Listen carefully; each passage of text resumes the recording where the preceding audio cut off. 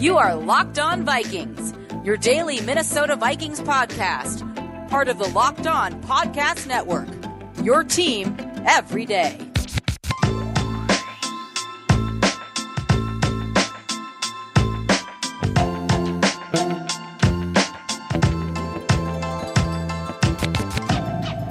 Welcome in, everybody, to another episode of the Locked On Vikings podcast, part of the Locked On Podcast Network, your team every day. As always, I'm your host, your pal, and the kid you copied off in math class. My name is Luke Braun. You can find me on Twitter at Luke Braun NFL, shows on Twitter at Locked On Vikings, and of course, you can always join the Discord community that's linked in the show notes. Come hang out. We're going to have a good time, especially as the draft draws a little nearer. Today on the show, we're going to keep doing this. I'm just going to kind of find different themed ways to keep talking about prospects that I like. This week, we focused a lot on the first round options, on the possible edge rushers, on possible offensive linemen, even on, the possibility of taking a quarterback. If you're into that discussion and you missed it, that was yesterday's show. Go listen to that one. And so today we're going to kind of continue with that. And I want to talk about a couple of people who are going to perhaps experience a fall that they don't deserve. This is a pretty common way to generate value in the draft, right? Find somebody who's going to fall for a reason you don't think matters. Let's say, for example, there is a prospect. Take a look at like Justin Fields, for example. We talked about him yesterday, so we won't talk about him much today, but there's some like character flags about Justin Fields. And if you look into it and you think, these flags kind of seem like BS, he seems like a totally good kid and people have just misjudged him, you might still be able to treat him like a player with character flags in terms of the value you spend on him. Say, well, because of this, I think he's going to fall all the way to pick 20. So I might trade down to pick 20 and get him because I know I can, but I'm going to be really excited to get him. And I'm just going to kind of use this narrative and leverage it as a way to save capital in a way. And I've talked a lot about the Vikings trading down. I think trading down at 14 is the optimal outcome for me. It's the one I'm rooting for the most at 14. There's plenty of players I would be plenty happy with at 14, but I think outside of like Justin Fields and somebody, like Kyle Pitts falling or something just absolutely beyond the pale, outside of that, there really isn't anybody that I prefer selecting there versus trading down and risking getting the next guy down the board. When it comes to the edge rushers, there's probably going to be like all of them on the board, maybe all of them minus one. So that provides an opportunity to move down in the draft and be at the part of the draft where maybe only two of those guys are left and you still have a choice between, getting one of those guys you all have in a similar spot, but you've gained a bunch of extra value in doing so. And so to kind of motivate that, we also have to identify who you're trading down for. We talk a lot about if you trade up, who are you trading up for, but who are you trading down for if you're trying to do that, or who is just going to fall past where you think they should go? And I'm looking for players who are going to fall for reasons I don't care about. So their fall is just an opportunity to get a little bit of value. There are three players that I want to talk about in this one. I'm going to talk about some pass catchers, but the first one I want to talk about, he's already been prospect of the day. So prospect of the day is going to be somebody else.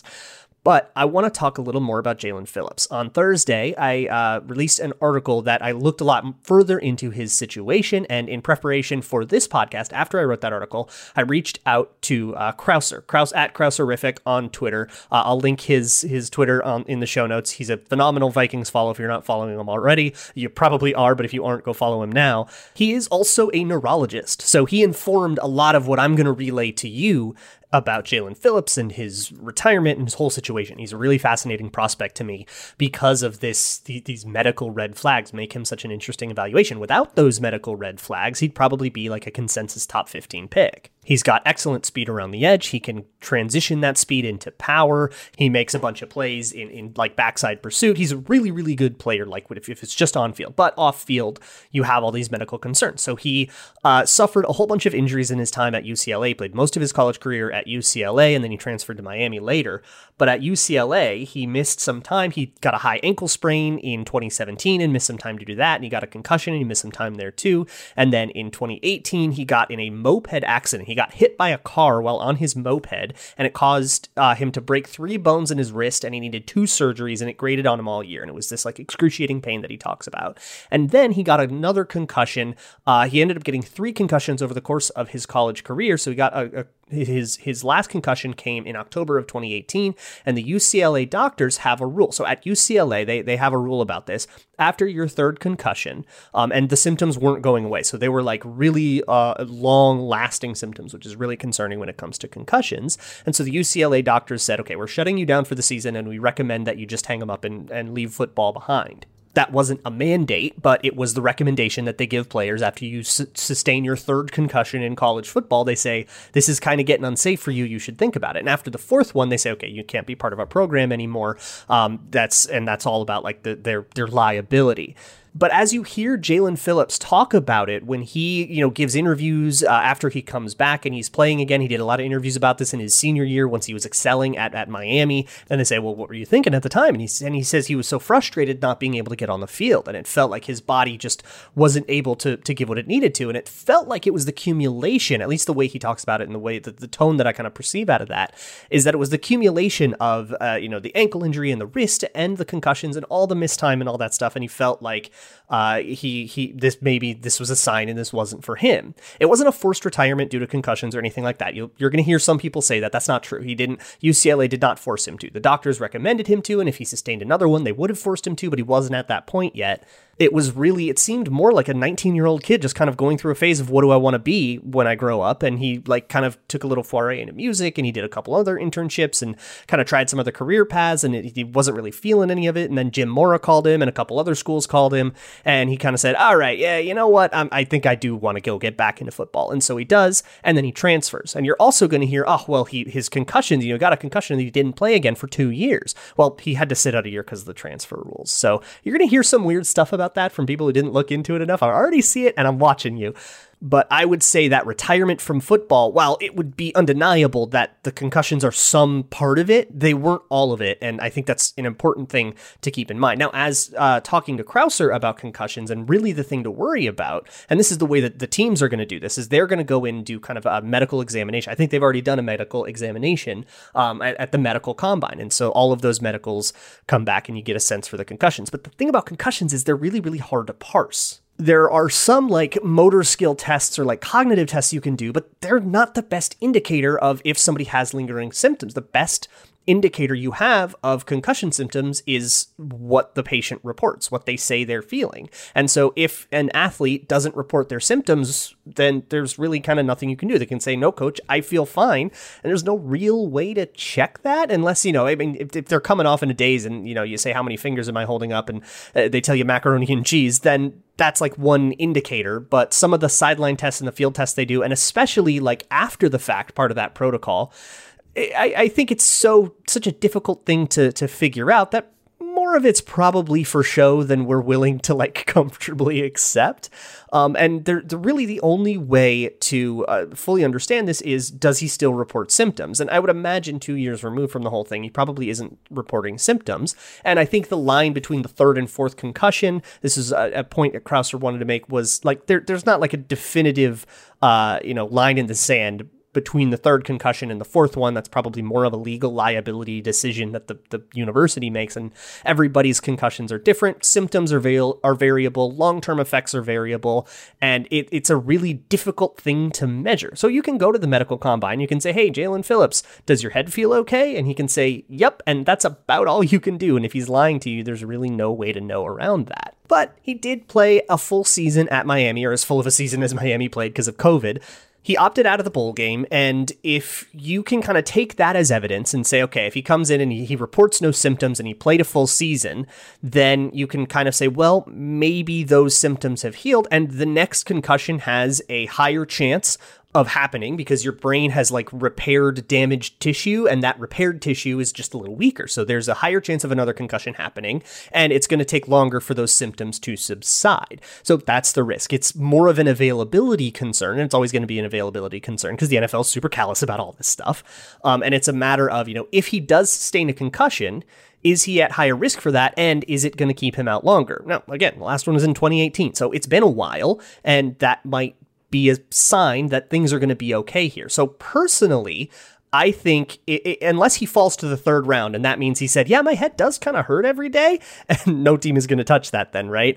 But if that's not the case and somebody takes him, I mean, look, there's still going to be a bunch of teams that just have him off their board in general, but somebody might get him at pick 25, and that might be a top 15 pick. You're getting at pick 25. And so if the Vikings wanted to be the team that traded down to pick 25 with somebody trying to go up and get a quarterback or whatever and take Jaelan Phillips, I would be really, really in favor of that. I would take the bet. You have to acknowledge that it is a bet, it is a risk, but you shouldn't shy away from risk. And even when those gambles burn you sometimes, you should still go back and try to keep re-rolling those dice. I got a couple more prospects I think are going to suffer draft falls that they don't necessarily deserve, and maybe that will afford the Vikings some interesting opportunities. But first, this episode is brought to you by 1010, a capsule collection of diamond rings that are responsibly sourced, limited edition designs at fair price points. 1010 is an exclusive collection of 10 creative styles of diamond rings designed by 10 of the most distinctive designers working today. Rings sure to bring joy into her life. Using only diamonds responsibly sourced from Botswana, 10 female design masters have each produced a uniquely beautiful ring, ideal for engagement, Mother's Day, or simply a beautiful conversation piece. They're the perfect way to bring light into her life. They're available now through Mother's Day only on BlueNile.com. Just search the words 10 by 10. This collection features high-quality fine jewelry that will surprise and delight, and fairly priced, so you can give her something special and truly meaningful. If you're on the hunt for the perfect, unique ring that she'll treasure forever, you're definitely going to want to check this out. They won't be around for long, so find them now by searching the words 10 by 10 only at BlueNile.com. Get more of the sports news you need in less time, under 20 minutes every single morning, hosted by Peter Bukowski with a Locked On Today podcast. You can find the Locked On Today podcast every single weekday on the Odyssey app. That's AUDACY, or wherever you find your favorite shows. Now, the next guy I'm going to talk about is the prospect of the day, and it's one I think you all are going to like, considering what you have been asking me about. It's somebody from the great state of Minnesota, or at least he played college there, Rashad Bateman. So I'm sure there's a lot of overlap between Vikings fans and Gopher fans, so Gopher fans, you don't need to hear a lot of this, but Rashad Bateman, he's a very good football player. When you look into him, all the evaluators, they rave about his releases and his routes, and he's this really dynamic creator after the catch. He did a lot of, and this is the University of Minnesota's offense, I think kind of does him not too many favors here, because a lot of it is kind of based on setting up those opportunities for him. So a lot of it is like an RPO slant that he takes for a 40-yard gain, and then you go, but it was just a slant, and you kind of don't mark him up maybe as much as you should for that. To me, the Rashad Bateman evaluation, this isn't a stylistic comp or even a quality comp necessarily, but the story of his evaluation reminds me a lot of what we just kind of talked about, we learned from Michael Thomas. Earlier in the week, we talked about like learning from all of our draft misses, and a big one for me was Michael Thomas. Michael Thomas was not on my radar at all, and that was a big whiff for me. Of course, the Vikings made the same mistake. And the reason was that Michael Thomas didn't have the elite strengths that a lot of the other, Will Fuller had this like blitzing speed, and Laquan Treadwell was, big and physical, and Michael Thomas was pretty good at everything. He wasn't the best at anything, but he also didn't have any weaknesses. And the lesson that I learned from Michael Thomas, and I think it's one that you can apply to Justin Jefferson as well, and it's a similar conversation that I had last year when I was previewing Justin Jefferson, was a lack of weaknesses as a wide receiver is one of the best strengths you can have. If you don't lose consistently in this way or that way, how's somebody going to beat you consistently? And that kind of showed up with Michael Thomas. I think it's showed up with Justin Jefferson. And I think ultimately it's kind of a lesson that I learned that hasn't really betrayed me since. And I think that applies to Rashad Bateman to some degree. The weaknesses that he has, a lot of people just talk about his athleticism and that he didn't run great agility drills and that he doesn't have like explosive speed. But when he actually went to test, the speed wasn't bad. He ran a 4.43. That'll do. His 10-yard splits was 1.55 seconds, according to the relative athletic score database that Kent Lee Platt puts together, which I'll link in the show notes. It's a very awesome resource. It's 8.5-ish out of 10. So that's a really good score, and you've kind of seen, look, he's not playing for the Mountain American Conference here, right? Like, the University of Minnesota goes up against good, like, well-established defenses, like Michigan, Michigan State, Ohio State. These are players that, he's constantly going up against players that ended up getting drafted in the top 20 of their drafts eventually. These are good players, and the fact, and so, like, I don't have a strength of competition issue, and I don't necessarily have a, like, his bad short shuttle will be exposed by NFL defense. Like, no, it's the same people. Like, he's going to go up against Jeff Okudah a whole bunch of the time. Like, We've already seen that. He was really successful on the inside, on the outside, however the Gophers wanted to use him. And so it seems to me like you have this like, he doesn't quite have the explosive first step. And so we're going to put him below Jalen Waddle on our board. And now that he's below Jalen Waddle, he's wide receiver 4. And some people even have him wide receiver 5. And to me, it feels like that's just not going to bear out that way based on the way we've seen prospects like this that are very, very good at stuff and not really bad at any stuff. And the only complaint I hear is about like functional agility, which you don't necessarily like. His routes are fine. And so he's not winning with athleticism, but he's already polished enough that he doesn't have to. So I don't know what's the problem here. I don't really get why he's going to fall, but it seems like he's going to fall. He also opted out at a weird time in the 2020 season. Some teams might get really weird about it, and maybe that'll happen. That was something Dane Brugler mentioned in his draft guide. So I guess maybe that'll cause a fall. But either way, I think he's going to fall way further than he's supposed to. And he's going to end up being one of those players, not unlike Justin Jefferson, that goes in the 20s and probably shouldn't have. So there's one more guy I want to talk about that might be actually even available to the Vikings at 14 and maybe shouldn't be there. But first, let's talk about the best tasting protein bar on the planet. It's Built Bar. They're all covered in 100% chocolate. They come in just ridiculous flavors. If you're trying to lose or maintain weight, but you still want an indulgent treat and you want to act like you're eating like a Reese's or something, you can have a chocolate peanut butter one. There's like a chocolate raspberry or chocolate orange if you're into the fruitier stuff. There's really weird. There's like a birthday cake one. I mean, it's absurd. It just shouldn't exist, but it's low calorie, low sugar, high protein, high fiber. It's even keto friendly if you're doing the keto thing. So head on over to BuiltBar.com and enter promo code LOCKED15. That's LOCKED15. You can get 15% off of your next order. That's promo code LOCKED15 at BuiltBar.com. I also want to talk to you about Gramblin. If you are looking for that sports gambling fix, of course, we're in the NFL offseason. You can bet on the draft, though. You can bet on, say, who you think the third overall pick is going to be. You can bet on 1 and 2 also, but I think those are pretty much decided. But you can bet if you think that maybe all this Mac Jones stuff is a smokescreen or the Justin Fields stuff is a smokescreen, and maybe they're going to shock the world and take Trey Lance. I think the odds of that are actually pretty low, so you might stand to gain a decent buck there if you're right. You can head on over to betonline.ag. They are your online sportsbook experts. They've got all the odds you could ever want. You can even bet on stuff like awards and reality TV. And when you first sign up, it's free to make an account. When you make your first deposit for the money you're actually going to bet with, make sure you enter promo code LOCKEDON, all one word, LOCKEDON, and you'll get a 50% welcome bonus. That means for every $100 you put in as part of your first deposit, you get $50 on top of it. Free Gramblin money courtesy of betonline.ag, your online sportsbook experts. Next week, starting April 19th, going through the 26th, is like the coolest thing on the Locked On Network every year. It is my favorite thing in the world, the Ultimate 2021 Mock Draft. It's a separate podcast feed. So go to the Odyssey app, that's AUDACY, or wherever you find your podcasts. Go subscribe to the Ultimate Mock Draft 2021 podcast feed. All of the Locked On hosts, including myself at 14, we all picked for our teams. We did trades and everything, and we put together a mock draft. Michael Irvin, Brian Baldinger, Michael Lombardi are going to weigh in on the picks we did, so you're not going to want to miss it. It's a really, really cool project that'll help you kind of get situated headed into draft weekend.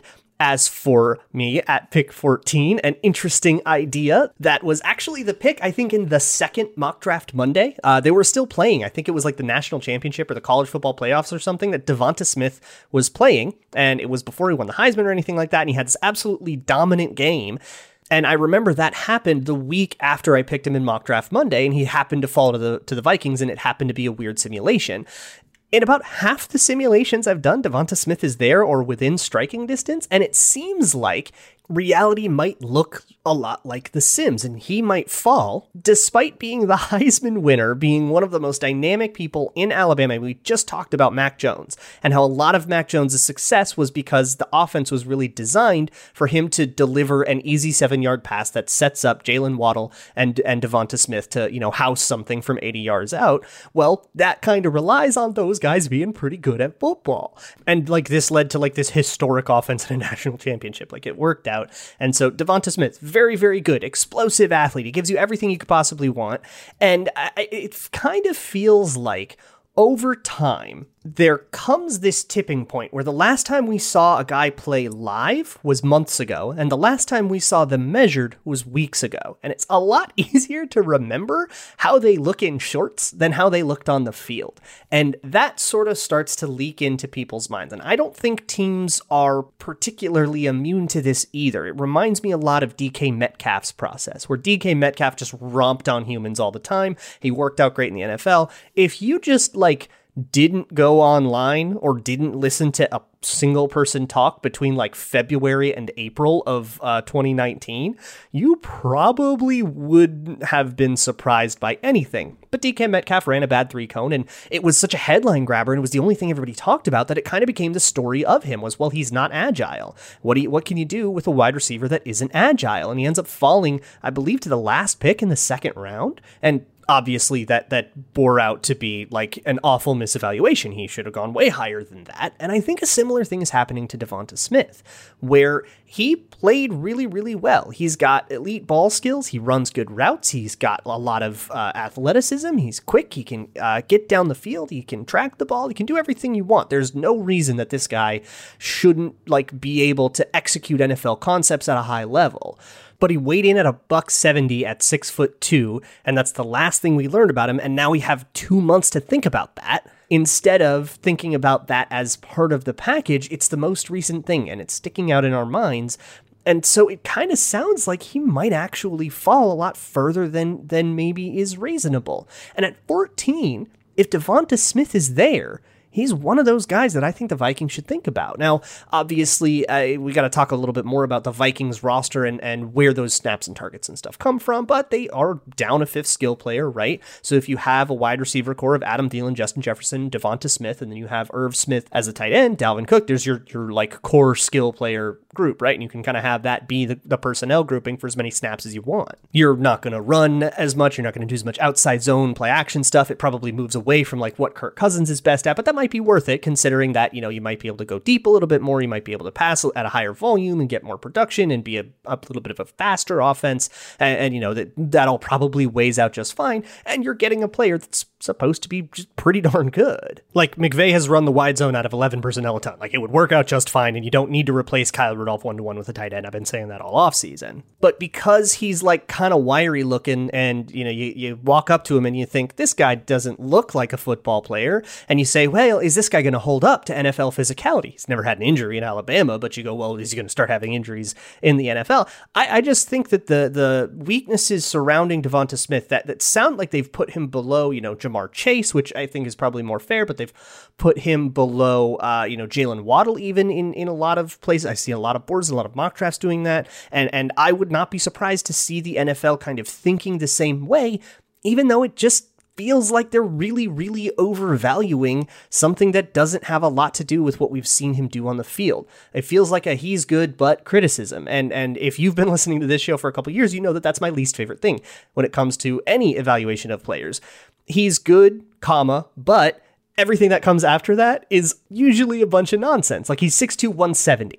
And you're going to go, oh no, he's too skinny. Too skinny to do what? To excel at the highest level in the highest program in all the land, to beat up on, SEC cornerbacks, places like LSU and Florida that always produce all these great, it's not like there's a strength of competition problem. Those are the same guys in the NFL. It's not unlike Rashad Bateman. If you have a durability concern, you would kind of think that would show up at some point in college. And I think you might be able to just play at 170 if you're pretty good at football. And he is, and he's not exactly he's not a gangly, awkward guy either. He's Dane Brugler called him a ballerina, and the way that he forces missed tackles and makes people miss, he's very clearly an elite ball handler and somebody you want to get the football to as a part of your offense in any way that you can. And people are going to see one number on a sheet that says 170 and be totally scared off of it. I think that's a ton of nonsense. And if the league does that, the team that, strikes and takes advantage of that very obvious mistake the league is going to make and has made before, the team that strikes is going to be summarily rewarded for it. And if the Vikings have a chance to do that at 14, I'd love it. obviously, I think the poster child for this guy who's going to fall for reasons that are probably dumb is Justin Fields. We just talked about him a ton yesterday. So again, go listen to that show. But Jalen Phillips, I would take Jalen Phillips at 14, though I think it would probably be more efficient to trade down. Same thing with Rashad Bateman, and definitely would take Devonta Smith at 14 if people got real weird about how he's like kind of wiry. I would love it. So next week, we're going to keep going with this. We're going to keep doing Prospect of the Day. We're going to keep doing a Mock Draft Monday and Twitter Tuesday and all that stuff. So get your questions in. And I'm also going to ask you about your late round crushes, because last year you guys nailed some, and I want to talk about that as well. So think about who your late round guys are, your 5th, 6th, 7th, undrafted free agent types that you think are going to break out. We're going to talk about all of that next week and more. And of course, the draft is coming up faster than you think. I'll see you guys all on Monday. In the meantime, you can find me on Twitter at Luke Braun NFL, shows on Twitter at Locked On Vikings. And as always, Skol.